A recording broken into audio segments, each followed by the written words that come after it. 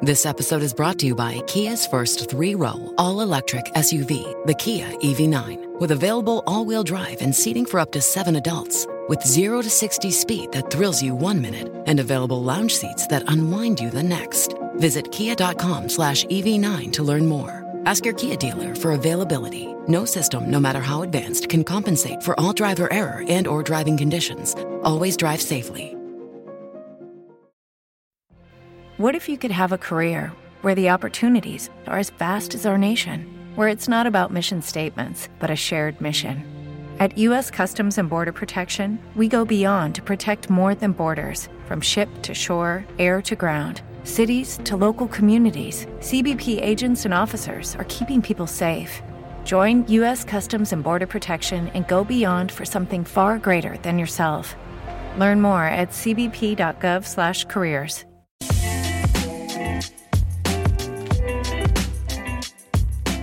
This video is brought to you by OKCoin Crypto Exchange, where you can buy, sell, and trade your favorite cryptocurrencies, and you don't have to pay high fees. OKCoin has very low fees, lower than many of the other crypto exchanges in the market. You can also stake your cryptocurrencies and keep 100% of the rewards. There are no fees. Other exchanges charge fees. OKCoin allows you to keep 100% of the rewards. Sign up with OKCoin, link in the description. Hi, everyone. Welcome back to the Thinking Crypto channel. With me today is Gabor Grbaks, Director of Digital Asset Strategy at VanEck, and also the founder of Pointsville. Gabor, it's great to be speaking with you. Good to hang out. Thanks for your time. Excited to come on. Let's talk about your background. Where are you from? Where'd you grow up? Yeah, absolutely. So I'm a Hungarian man. So I grew up in Hungary at the southern border of Hungary, just next to the Croatian border, and spent most of my life in Hungary and traveled a little bit around with my family in Europe. My parents had jobs that included travel, and so I got to go to a number of countries. In Europe, as is a pretty small continent, I spent a little bit of time in Germany, spent a little bit of time in Croatia and Italy, and sort of like the neighboring countries in Austria. So that's kind of, I grew up in Hungary and then went to school there up until high school, at which point I came to the US and went to Deerfield Academy to finish my high school, and went to college, stuck in Massachusetts for a number of years, went to Williams for my undergrad. And what did you do before you started working at VanEck? So I started working at VanEck right out of college. I look a little bit older. I'm a pretty young guy, actually. And VanEck is sort of my first big job. Previously, I did run some businesses, like when I was in school. So I ran 2 businesses. One of them is an archaeology business, which was ended up becoming a pretty big business in Europe. And so we excavated things, and that was kind of my passion. And I also ran a regional sort of like grant procurement job kind of company that allowed people to work who were seasonal workers during the winter. So it was kind of interesting, end of high school, college, studying in the US, running 2 businesses and in Europe. And so those are some things that I did before VanEck, and I had a number of, teaching assistant and research jobs across some universities over summers, and did all kinds of things. Very cool. What was your first encounter with crypto, and what was your aha moment? Yeah, so my first encounter with crypto wasn't really crypto, because crypto wasn't around. Bitcoin was around.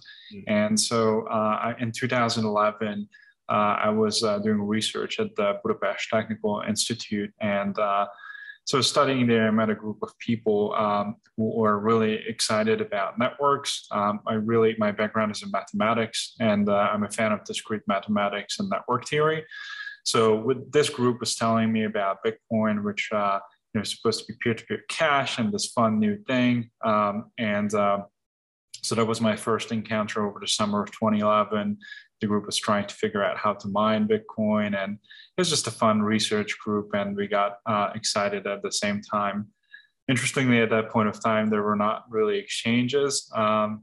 So it wasn't like you can just go and buy, Bitcoin at an exchange. So you had to either mine or use a faucet or get Bitcoin from someone. So there's definitely an interesting experience that, kept my interest. And I was fascinated with this idea of creating money.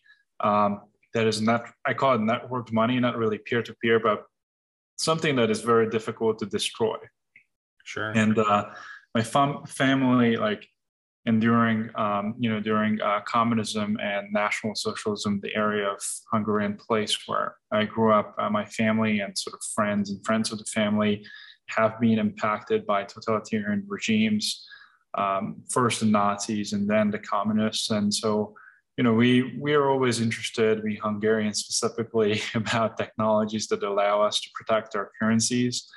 And Bitcoin is particularly interesting to us as a group because it's network money that is hard to destroy.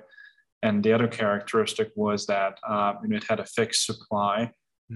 And the fixed supply nature was interesting because Hungary went through the largest hyperinflation in history. Imagine adding 28 zeros after your currency over the course of 5 years. So wow.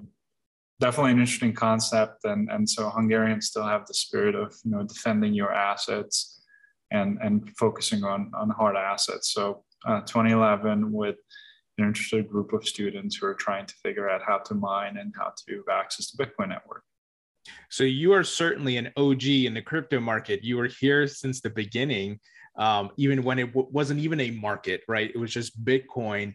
And that's amazing. And now you're at VanEck leading crypto/digital asset strategy. Tell us about that and what VanEck is currently doing from a crypto perspective. Yeah, absolutely. So, I, from 2011 onwards, I was running a business. It was sort of, first, I didn't know whether Bitcoin is going to be a big thing or not. And certainly my family said that, if you're studying so hard, you should get a real job as opposed to focusing on magic internet money. And, for a while, they were right. And I was like, well, if I came to America to study and, have a good position. So I was considering working for innovative firms. And that's how I came across VanEck. And, VanEck is a firm that is established in 1955. And while it is a $85+ billion asset manager, so decently sized company, it's a private company that's also focusing on innovation, having built some of the first gold funds in the US in the 60s, having built one of the first emerging markets funds, built the first esports funds, and applied for the first Bitcoin ETF on the future side, at least, and we're very early on the physical side as well. And so I was excited to start working with VanEck, and I started there. The founder of the firm was John VanEck, who's the father of our current founder, Jan VanEck. And I was really inspired by the hard work of Jan, who is my current boss at VanEck. Jan has been just hustling, building cool funds, and providing the type of reliable, but also sort of thematic exposures that are relevant at the time, earlier than others. So I wanted to work in that space and work myself up from being an analyst to working with the CEO. Did a bunch of jobs, mostly structuring funds, creating new funds like the esports fund that we run, working on Bitcoin, and I transitioned to, after a while, to focusing on Bitcoin and digital assets at VanEck with Jan, who's still very supportive and really is kind of helping us build the core sort of infrastructure for Bitcoin. And we can talk about it. There's a lot to it, what we have done over the past years. And so it seems like every firm out there, and obviously VanEck being one of the big leaders in this space, are looking to get a Bitcoin ETF. But right now, it seems the SEC, we don't know what's happening there and what direction Gary Gensler wants to move in. I know there's probably not a lot you can say here because these things are in regulatory review and process. Tell us about what you guys are trying to achieve with a Bitcoin ETF and getting one approved, and your vision for once that is approved. Yeah, absolutely. So obviously, as you said it too, I can't comment on the specifics of an ETF registration. In general, I can say that yes, for a number of years now, we were trying to bring to market different access vehicles for Bitcoin. Some of them are physical access vehicles. Some of them are futures based. Personal opinion is physical exposure, so buy directly idea is much better for investors. And to me, it's a no-brainer to approve a structure like that. The benefit of a Bitcoin ETF is that it can be owned in brokerage account for the everyday investors. You buy your stocks and bonds and you own your Bitcoin in an ETF wrapper next to your stocks and bonds with the same protections that apply to your bonds. So stocks and bonds and funds. So you're guaranteed to get a good price that is clean, and people are not front running you.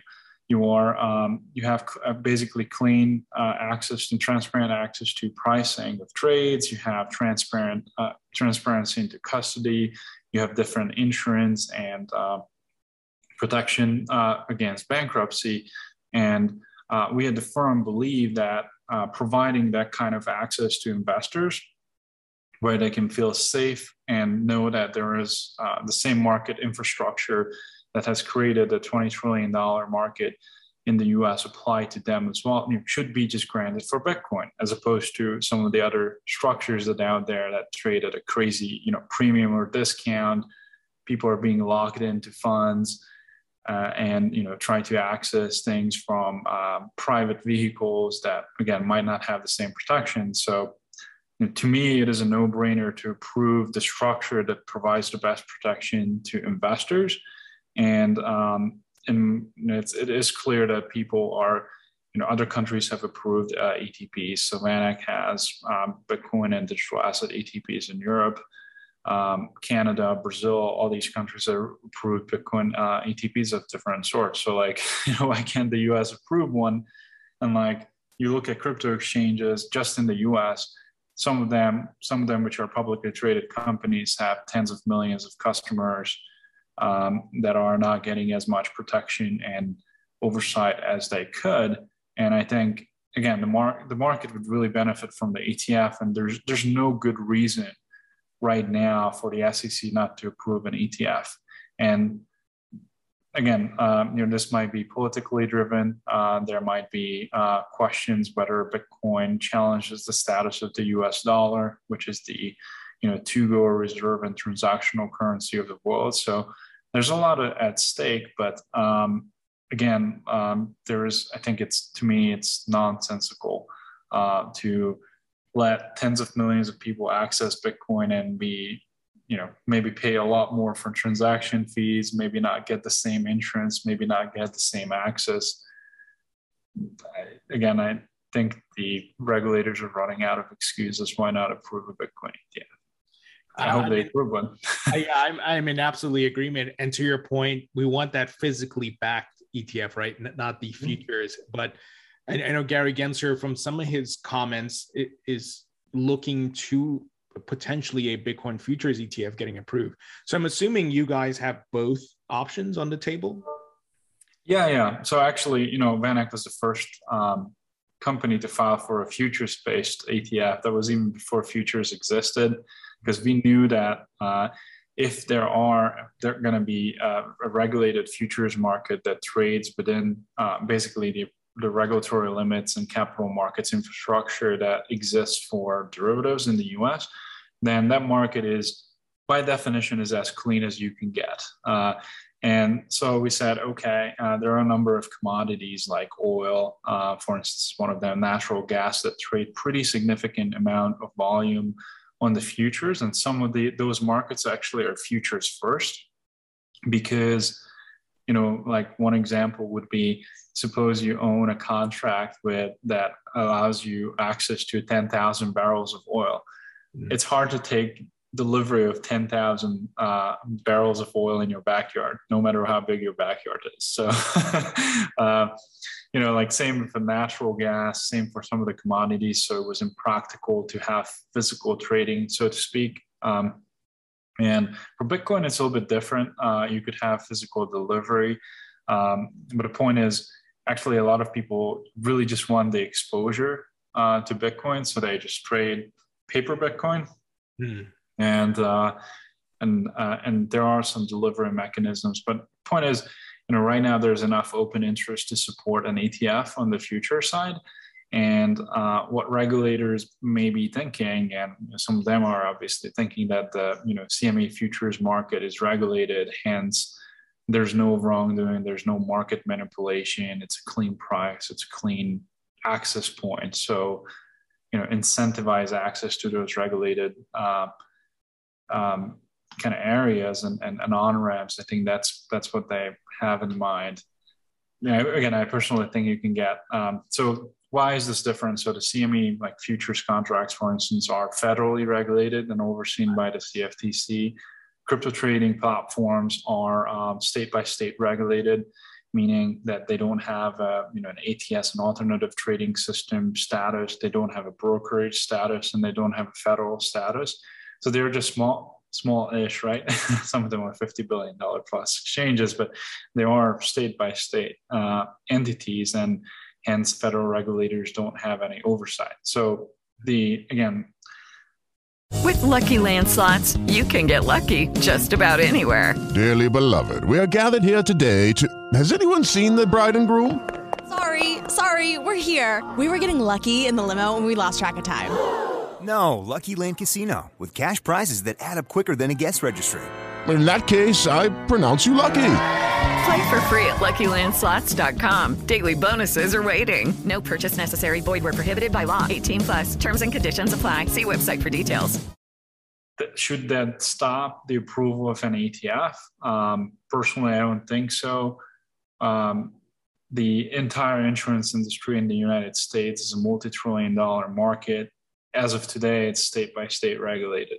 Yep. There's never federal regulation. But again, this whole federal regulators are comfortable with futures-based funds and products because there is a sort of like regulatory oversight from the federal level. For the investor, there are costs involved in rolling futures contracts, getting the exposure. There is the spot market is much bigger than the futures market, so I think investors are better served with a physical product. But if there are a futures product approved, I think investors are going to get access to it because some of them really like the ETF structure and holding things in their brokerage accounts. Maybe investors will use foreign vehicles, and they already started doing that, right? Like they buy Canadian ETFs from their funds because there are no US ETFs. So that's I think that probably creates some level of urgency for the SEC to find at least some level of solutions to keep capital in the United States. Now, I know at this point it's a guessing game, but what does your gut tell you? Do you think we see the approvals go out this year, or it might happen next year? Timing, I can't comment on it. To me, that it's sort of like a when, not an if.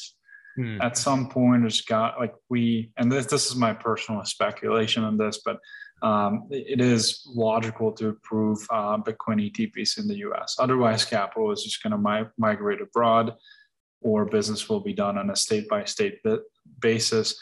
And it's really not the interest of anyone. So I'm hoping that when the SEC is, they're actually hiring out different departments. The administration just changed, so they're doing basic HR stuff, like hire the head of departments, hire these people, create a report. So they are behind in a bunch of things. And I think soon we'll get to ETF decisions. And I'm obviously, as a biased person, I hope that it's sooner rather than later.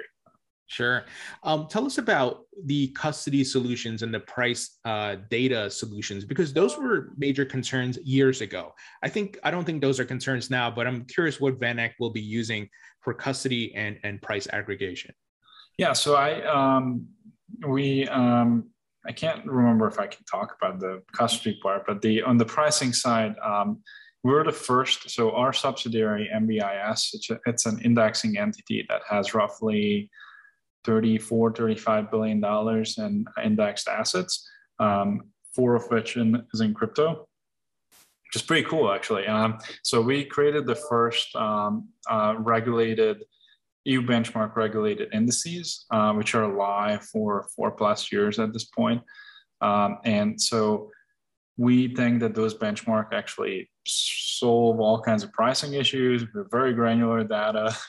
We're using clean data from a set of exchanges that also underlie the CME Bitcoin futures kind of contracts. So by definition, it should be a clean price feed. We've used those approved ETFs from Switzerland, Canada, and 13 countries in Europe use those price feeds to priced assets, and there's no issues. So those are the feeds that I agree with you, it's not a problem anymore. Like pricing is, you can price an asset. And we work with Crypto Compare as an early partner from that. I still think as of today, they're one of the early guys in the space. They have the best data for institutional products. They also serve some regulators, agencies, all kinds of units and funds and hedge funds, ETPs, and so on. So pretty comfortable with that. On the custody side, there's only a few, there's maybe one or so federally regulated bank, but we use a solution, a third-party custodian for our assets, and just kind of separation of duties principle that is important for ETFs. So it's not like custody right now. So the custodian has insurance and also reg capital against any theft or losses. And while 3, 4, 5, 6 years ago, you couldn't say that we're comfortable with custody today. There's organizations figured out their insurance. Cold storage procedures became pretty good, I would say.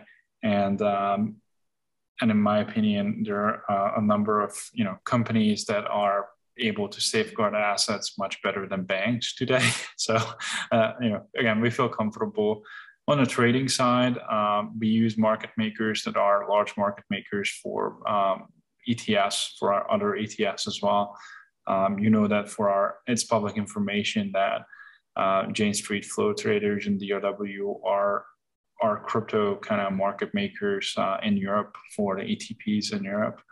And so in the US, we'll see a similar set of market makers for the ETFs. So again, not many issues. Everything is institutional quality, battle tested in Europe in 13 countries with hundreds of millions of dollars of assets. So it is, we just need the approval to move forward. The mechanics and the structure works. Sure. Now, would the plan be once a Bitcoin ETF is approved and that's up and running, that you expand to other crypto assets like Ethereum and whatever else is in the top 10 or top 30? And it sort of is based on business priorities. And we are considering assets that are high quality to launch ETPs. And you've seen that we have an Ethereum ETP as well in Europe, and I expect others as well. And I think it is, a market. So this is my belief. So you should have access to all assets in the market. What's the merit of an asset? It's what the market decides. So it shouldn't be the job, and traditionally haven't been the job of regulators like the SEC to say that, oh, this is a good asset. Right. And even asset managers, sure, for business reasons you can select, but basically offer the market the opportunity to invest or not into an asset and let the market decide. I think it's really bad when regulators are picking winners, and it's not a good form. my personal belief, and as many know, that Bitcoin is a differentiated asset among all, and it's a completely different value proposition than the other assets. Fixed supply, clean launch, the beneficial early ownership is very different from some of the other tokens. But I would also say that some of the other tokens in the market have very specific purpose, either in the smart contracting space, and there are a number of what I call kind of like leaders in the space that I think are worth exploring, and let the market decide what to do with them.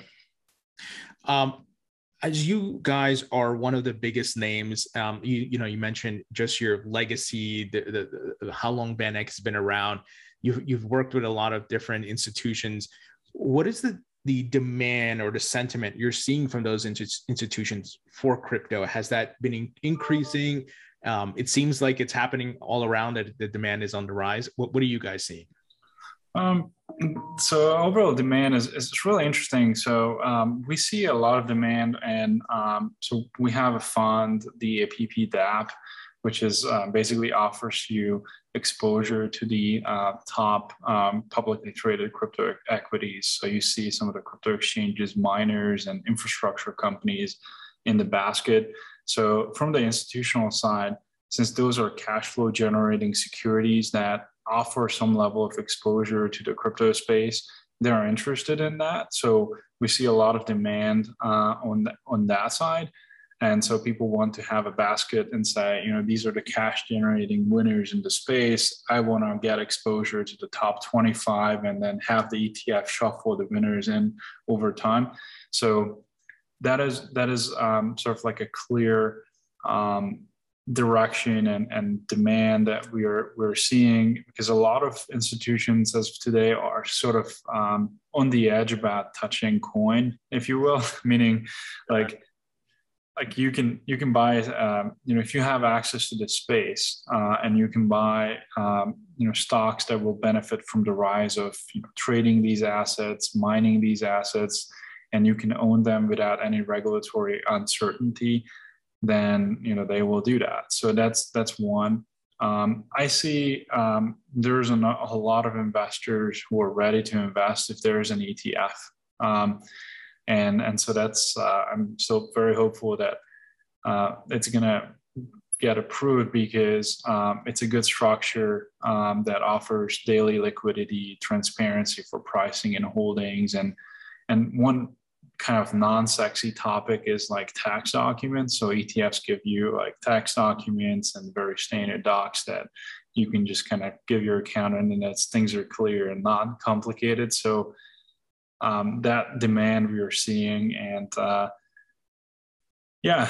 other thing maybe that's worthwhile to mention, that there's a lot of private investment going around in the space. And so we're seeing demand for some of the private, like limited partnerships, and some people are still accessing Bitcoin through LPs. We have one in the market.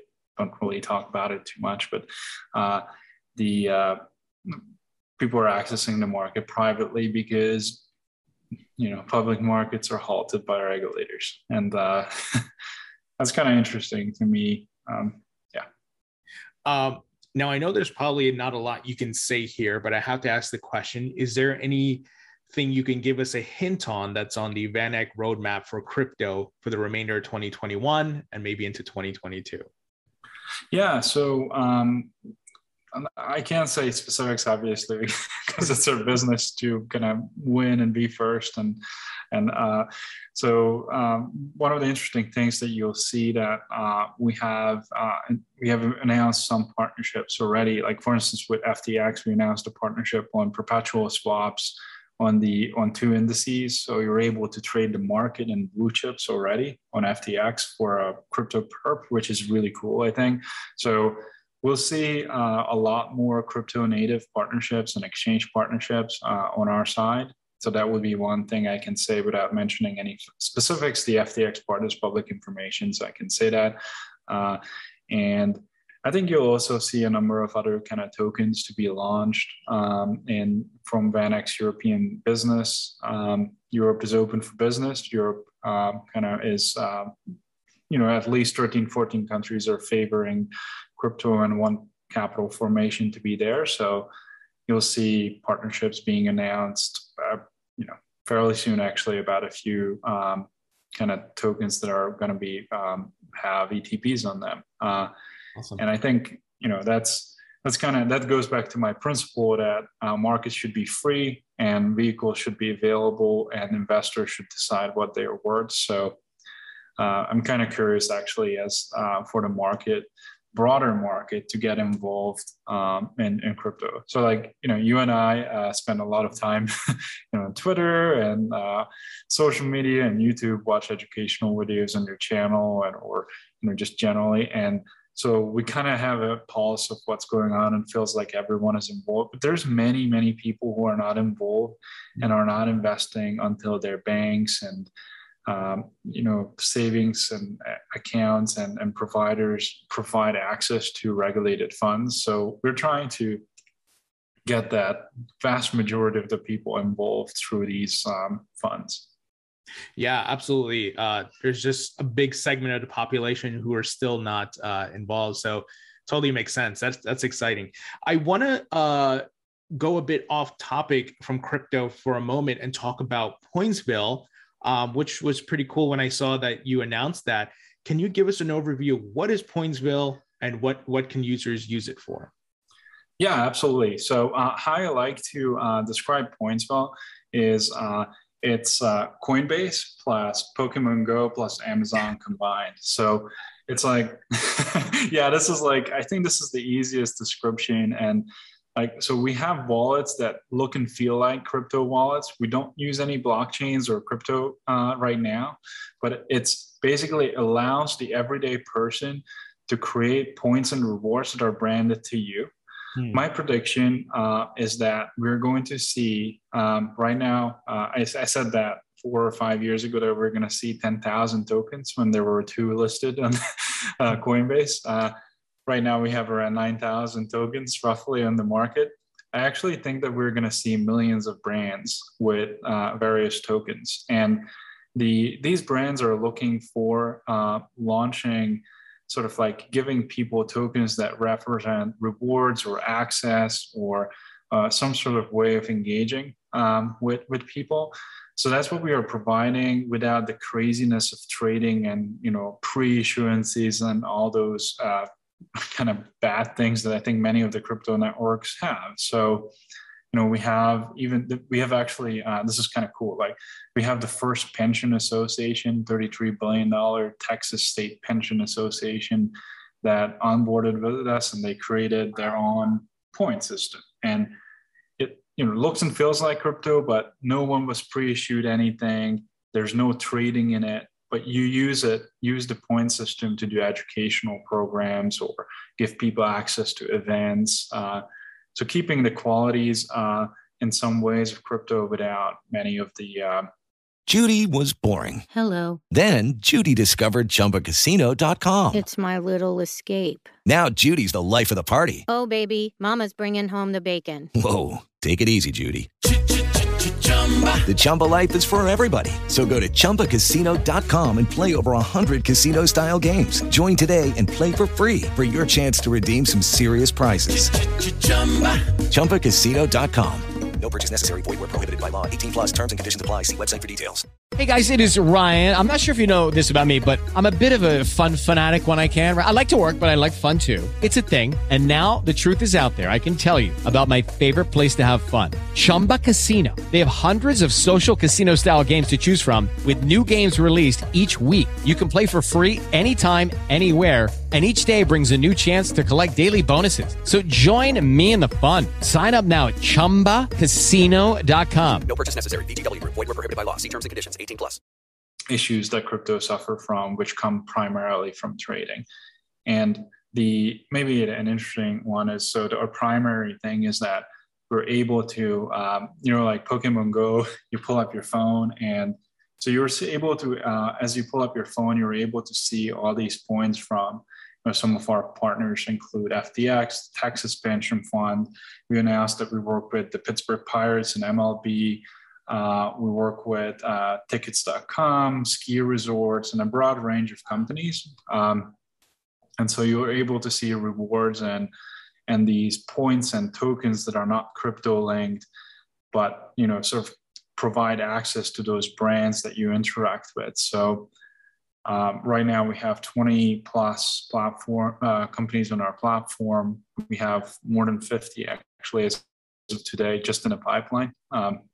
So I think we're going to have probably, and that includes like smaller companies too, who want to create a rewards program like American Airlines, the big airlines, or hotels.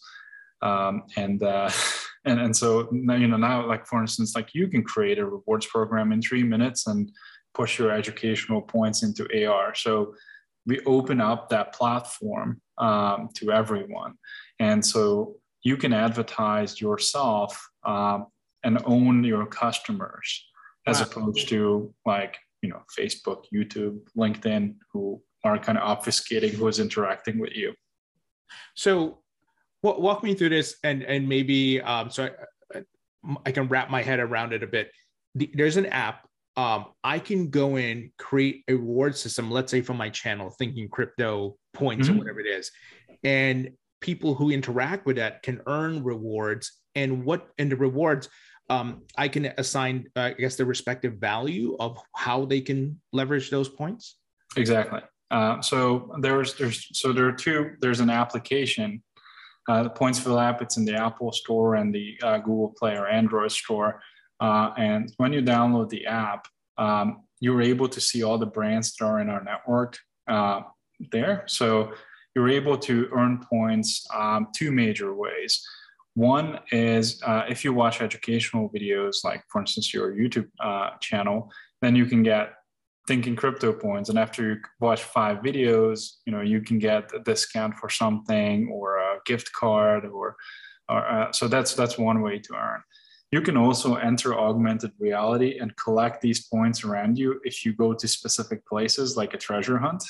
And so that those are the 2 ways you can earn. So in the platform, and then there's a shopping page where the brands like Hue, for instance, or FTX, or, you know, Pirates, they upload what items you can redeem, basically your shopping items. And this could be a badge, that educational badge. This is what some of our financial companies and pension funds do. Like, hey, after completing 5 courses, this badge certifies that you have, you know, received educational status.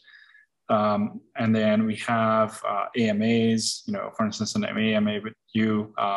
BitTorrent has an AMA with Justin Sun. Pointsville has an AMA with me. So after connecting certain amounts of points, you can have a private discussion. And so those are the interesting ones. And we're also maybe, I guess that's the fun part. A lot of people like cash, so you're able to issue through the platform Visa gift cards to people, so actual cards. And those cards are spendable wherever a Visa is spendable.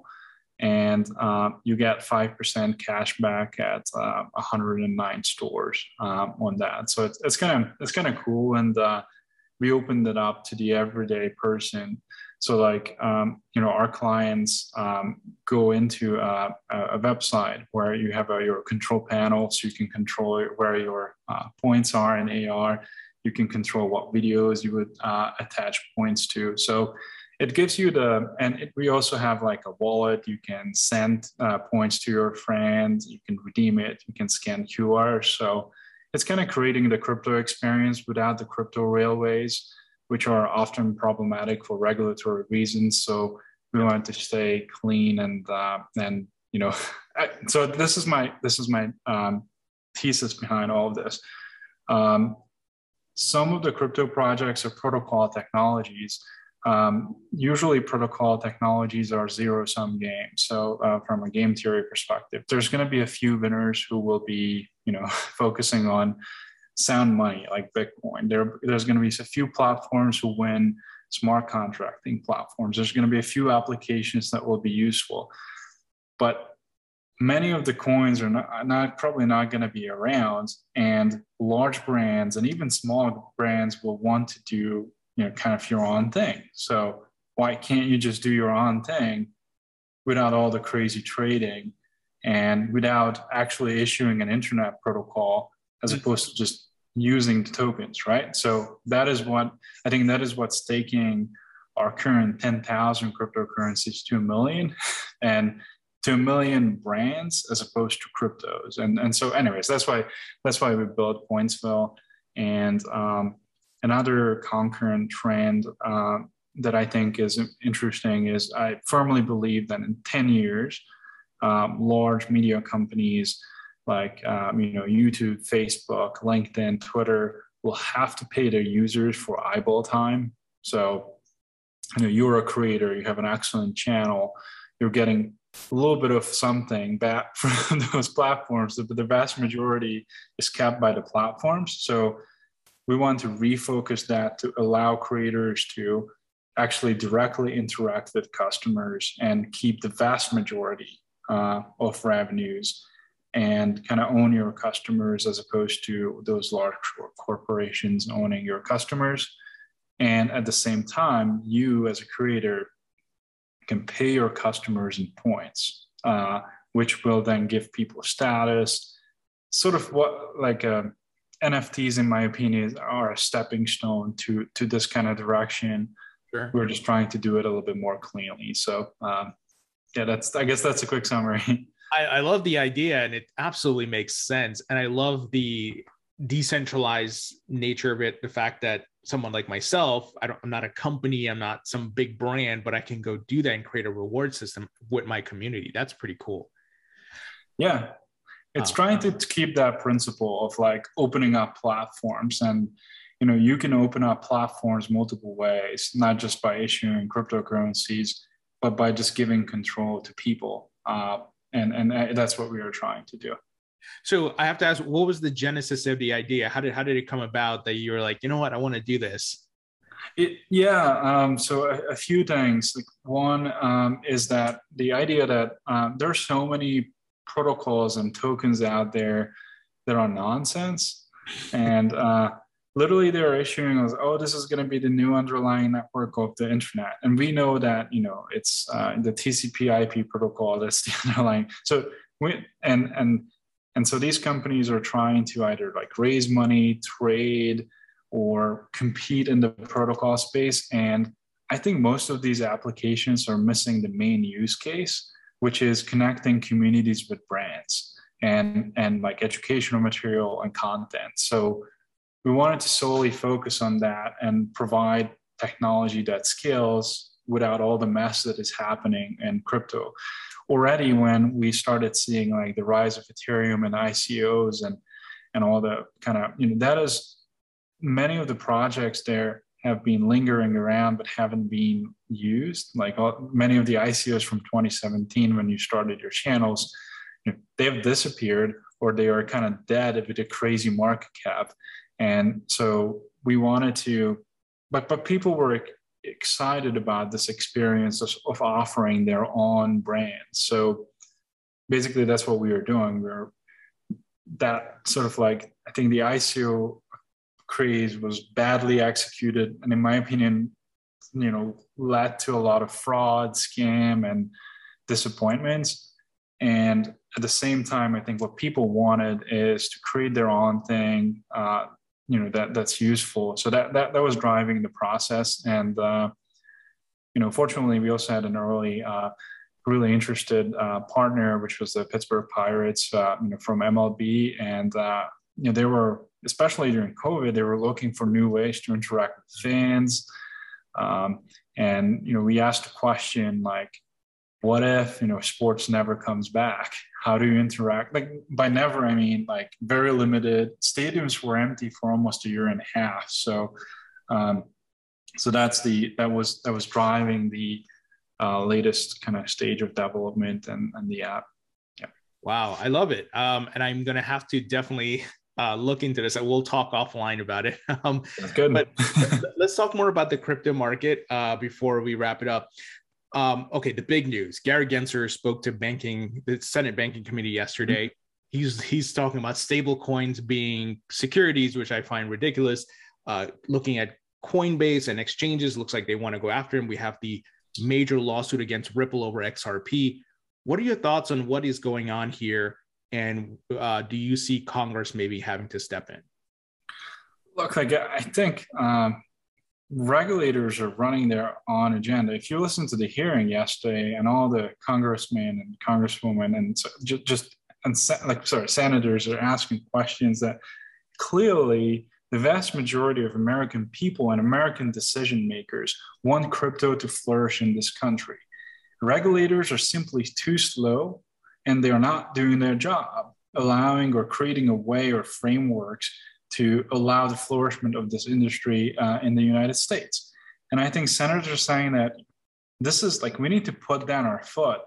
People and decision makers want this. Why are regulators holding up things in red tape? So that is my number one comment, that it's clear to me that leaders, decision makers from Congress and from the House are on the same page with American people that this industry should stay in the US and should be allowed to flourish in some guidelines. And I think it's a real shame that regulators cannot make up their mind and write a simple 2-page guidance. Some of these agencies have thousands of employees, and I think it's absolutely needed to move forward with their guidance one way or another. And I also think that many of the regulators are overstepping their mandate. We earlier touched base on that previously the SEC did not make merit-based decision on approving an ETF. They literally just reviewed whether the disclosure was appropriate. Doesn't feel like it today. And so, again, my comment is I have no idea how a regulatory agency, state agency, can just hold up everything when the industry, people, and leaders are pushing to actually make things happen. We're being leapfrogged by China and literally every nation on earth. So what I make of it is, I think, just from the comments, questions that I'm here, the actual decision makers seem to be pretty pissed that we don't have any progress. Yeah, absolutely. And, a lot of people are focused on the lawsuit with the SEC has against Ripple because they're looking to see what the outcome is, because the rest of the crypto market could potentially use that to their advantage, right? That, the SEC did not give fair notice on crypto regulations. They still haven't. It's kind of a black box there. Was XRP a security at a certain period of time, of 2013 to 2015? Possibly. Is it now? I don't think so, because the network has become decentralized, but a lot of crypto projects are in the same boat, right? They started out, this was a new thing. What are your thoughts on this lawsuit and potential outcome? Yeah, first, in general, I would say the issue is the lack of guidance. Howey tests are unclear. The entire regulatory structures about tokens are unclear. So people just don't know. And I think we deserve guidance. And in fact, that's why agencies exist. And that's why taxpayers are shelling out billions of dollars to fund these agencies to provide guidance. So we should know. If I look at the top 100 list of coins, I think the regulators should have an opinion of this is a security, this is not a security. And I think that clarity, we deserve that. So that is not in place. So specifically to Ripple, I think, and again, this is just personal opinions, they seem to be unfairly picked out from the crowd, because there are a number of other tokens that are in a similar boat. So why Ripple? I saw an infographic on the other day saying that countries where XRP might be a security, and then it says United States. Countries where XRP is a currency, there's 100 countries on that list. And it is sort of my feeling as well, why is it just going against Ripple? I think what we need is definitive guidance of what's a security in the crypto space. Most people cannot, and even with really expensive lawyers, cannot interpret laws from 1933 and 1940, which drive our securities decision making, and apply to assets that were created a few years ago, completely electronically under completely different frameworks. So I'm just, I'm not sure why is it so hard to give guidance to people. I do not support the whole regular, like this was, I think one of the senators were asking, like, why do you lead by enforcement as opposed to guidance? You could lead by guidance. And like, I don't think it's fair to American companies where we see Chinese companies and foreign securities not being treated in the same way with enforcement versus American companies who are going enforcement first because we can't provide guidance by agencies that have thousands of employees whose job is to provide guidance. Like, so I think it's really weird. And I think, the House and Congress are looking to say that, please provide guidance. And I'm really hoping that there will be an ETA on that too, because that seems to be the biggest issue. And there's no clock that is kind of running on regulators. And at the same time, like the best companies that could have generated billions in taxes in the US are moving away from here because they're like, well, I'm sorry, like I can't work in a jurisdiction where we don't know what the status of a project is. So, right. Yeah. Let's talk about Bitcoin because and just the juxtaposition of when you were, looking at Bitcoin in 2011 to where we're at now, countries making it a legal tender and El Salvador, companies putting it on their balance sheet. Just amazing what's Bitcoin's growth. And I want to ask if you feel we are still in a bull market and if you have a Bitcoin price prediction as well. Yeah. So regarding adoption, I think we are, and El Salvador adopting Bitcoin, which is kind of old news by now. But some of the other, and I speak to finance ministers. Actually, a number of them are friends of mine in the sort of like Meso and South American space, and they're actually looking at Bitcoin as sort of like a reserve asset in the space, and we talk about gold being a central bank and reserve asset to hedge against inflation. I think those conversations are happening in not just the countries that you're seeing in the news today, but a much broader set to just complement gold as an inflation hedge. A number of countries who are worried about inflation actually increased their gold reserves, and they're looking to potentially adopt other assets. Many of these countries they don't want to avoid sanctions. They don't want to have any issues with any, the US or any sort of like financial groups. All they want to do is to make sure that their asset is not depreciating.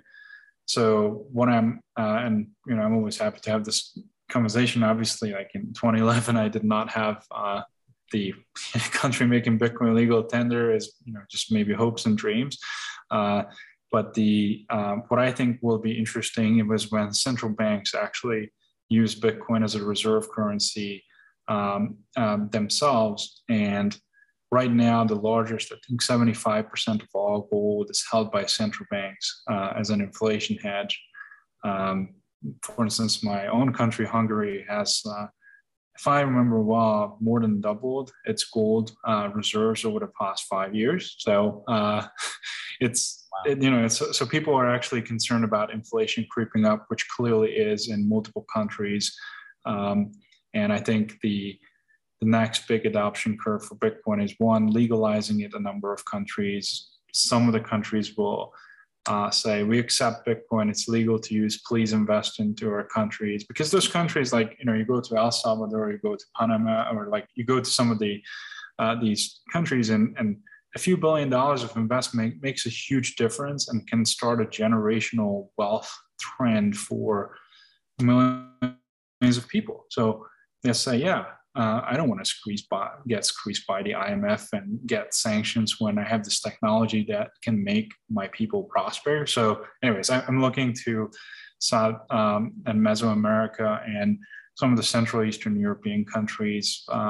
Also, Ukraine is, for instance, public information that they're considering, but there are other countries in the region who are looking into Bitcoin and digital assets. So I think that's the bullish scenario. I don't have a price target for you. I can't speculate. But maybe let's just do a thought experiment, right? Like right now, Bitcoin, what is it, like under $1 trillion, right? And let's just say that we are sitting at like, I don't know, 45K, just for the sake of argument, and around, let's say 50K and 1 trillion, just, for the sake of argument. Sure. If Bitcoin, like gold's market, I like to use gold as an analogy because we have this firm VanEck has a history of, one of the longest history with gold, and we run the 2 largest gold miner ETFs in the world, and so they're big, and so so I think gold is a good analogy. Like if Bitcoin can be a store of value and be used as a complement to gold, and let's just say it reaches half of its market capitalization, then we could have a 5x upside. So, a $250,000 Bitcoin in that framework is not a crazy thing, especially if we haven't seen any central bank adoption. We haven't seen many countries adopt Bitcoin. There's no ETFs in the US, and most people are sitting on the sidelines. And so, I think as a potential, half of gold's market capitalization, even that number could get Bitcoin, up 5x. On the other side of the equation, to be fair, if the crypto market were to collapse, for instance, broadly, including Bitcoin sell-offs, burning through leverage loans to public companies would sell, then we could see Bitcoin, I think, under the 2017 lows. So I think we could, we have seen Bitcoin at 3,000. I don't believe that we're going to see Bitcoin at 3,000, but there can be a scenario where Bitcoin could go back to the 10-20 range. In my opinion, in that range, a lot of institutions would load up. It's just my opinion. Kind of trying to put a mental model around their process. Yeah. I want to talk about NFTs. Do you own any? And is VanEck looking to do anything with NFTs? I can't comment again on my portfolios. That's one core principle I have. And, on the NFT side, I think, the interesting part of it is, NFT started bringing money and trading into illiquid assets like art, and incentivize people to create art. At the same time, most of the activity is related to speculating, gambling, and trading. And I personally don't think my father used to say that the best assets are not meant to be traded, because you would not have anything else other than that asset. So the art market is like that, actually, the physical art market, at least. If you want, a piece of history, you buy the painting, you don't want to fractionalize it, you don't want to NFT it. Your ownership, physical ownership of the actual art piece is what gives you joy, and this is what you would have. I think NFTs are sort of like, here's a digital key to something that's replicable, that can be, right-clicked and saved, and maybe you don't own the copyright to it, but a lot of it, I think, is sort of speculation-driven. In my opinion, this is actually, again, one of the things that Pointsville is executing very well. What we are doing is we're using, we don't call them NFTs kind of on the platform, but we call them badges or access keys to some actual rights. Like if you if you own this badge, then you get a 10% discount. So it's actionable, it's useful, and it's not focusing on speculation. So I'm interested in applications of collectibles, not just NFTs, but all sorts of collectibles that grant you rights to things like accessing a stadium, like getting a game ticket, like having access to an AMA, like educational badges that give you rights to view content before others. And I think those are the applications that are meant to last. And the speculation and the front running and cross trading stuff that is happening in NFTs today, most of it is not meant to last. Yeah, I think to your point, there's a lot of hype around it, but we'll see what actually stays and has longevity coming out of it. Real quick, I want to ask you about digital dollar and CBDCs. Seems like every central bank around the world is getting on board now. They're using the blockchain tech to build a digital fiat. Do you think these same fiat problems we have now continue in the digital version, or will this help curb some of the money printing? Yeah, so I actually do talk to a lot of central banks and sort of their head of innovation who create these currencies. And I think they're inherently still centralized. And I usually say, like, blockchains are, if you're inherently centralized, I don't see any problems with centralization. There are some, but like, I think centralization can be efficient. There's no point to a blockchain. Like, why use a blockchain to do these currencies where, you know, blockchains are helpful for coordinating enemies and differing kind of opinions. But 5 countries, let's just say 5 countries want to launch a CBDC and agree on rules. How long does it take to agree on a random small political thing for 5 countries, let alone 20 or an entire economic region? Like, it takes decades. So I think those issues will prevail that are inherently human, you know, coordination issues with central bank digital currencies. I think what's interesting about them is a lot of the payment companies and banks and payment channels today got very expensive because they are, you know, they need to comply by regulation. They are, you know, effectively, there's a, I don't want to say a cartel, but a, you know, a monopoly group of payment processors who are able to, you know, provide services to most companies, and they are charging the heck out of people. You know, like if you go to one of those, you know, big payment companies, they can charge you anywhere between 2 to 15% for a hotel stay, and FX charges and redemption fees, and you end up like, and you start thinking about it, like, what if, you know, for instance, CBDCs or which I believe in more just, you know, regular corporate-based stablecoins are more efficient. Like, I think that's where there is potential to lower fees and create sort of like a better experience for the average person. If you go to an airport and ever want to withdraw money or buy something, like, no chance. And it's like, why? The technology's here, right? And so I'm you know. Yeah, Mark Carney from the Bank of England used to say that, you know, there is like, it is the payment companies who are being disrupted. And actually, we need a disruption because the monopolies that these companies have built up are actually impacting our, you know, our people, our business, our potential for no good reason. So I think that's where the potential of CBDCs are. What I think is going to be most effective is partnerships with private companies. So I think banks, payment companies, and stablecoin companies should be part of you know, CBDC plans as opposed to a government implemented top-down type of initiative. So, for instance, I think CBDCs should probably use, like, you know, Tether or USDC as an underlying, because they are proven, they have distribution, and corporate partners actually can do a better job than governments. So that's what I'm hoping for, that central banks will have enough humility to recognize that the industry can do a better job than central banks.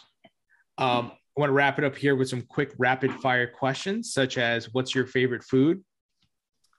I like American hamburgers. I like a good Kobe burger, very simple guy. So I just like hamburgers. Favorite musician or band? Don't really have any specifics. I do like classical music and trance music. It's a good mix, but I'm sort of, I listen to everything. I also like folk music, used to folk dance. So like everything. Yeah. Awesome. Favorite movie?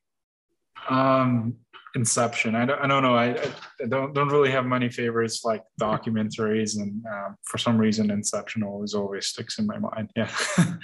Favorite book? Generally like books. The most recent ones I liked was Extreme Ownership by Jocko Willink, who was a veteran in the Afghanistan war, and it's about basically how, as a leader, you own every mistake that your team does. And I think it's a very good book that I recently read. Yeah.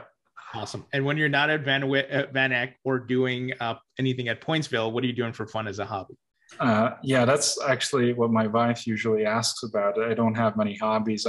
My hobbies right now are pretty much work. But yeah, I do like to walk and I do like nature. So occasionally going on hikes is what I do. And I'm hoping to do more of it. But right now I'm sort of, building Pointsville and building out Van Eck products. So that's my focus.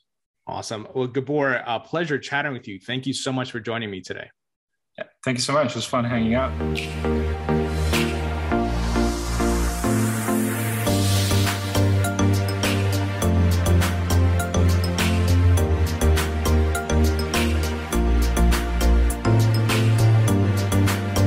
With Lucky Land Slots, you can get lucky just about anywhere. Dearly beloved, we are gathered here today to... Has anyone seen the bride and groom? Sorry, we're here. We were getting lucky in the limo and we lost track of time. No, Lucky Land Casino, with cash prizes that add up quicker than a guest registry. In that case, I pronounce you lucky. Play for free at LuckyLandSlots.com. Daily bonuses are waiting. No purchase necessary. Void where prohibited by law. 18+. Terms and conditions apply. See website for details.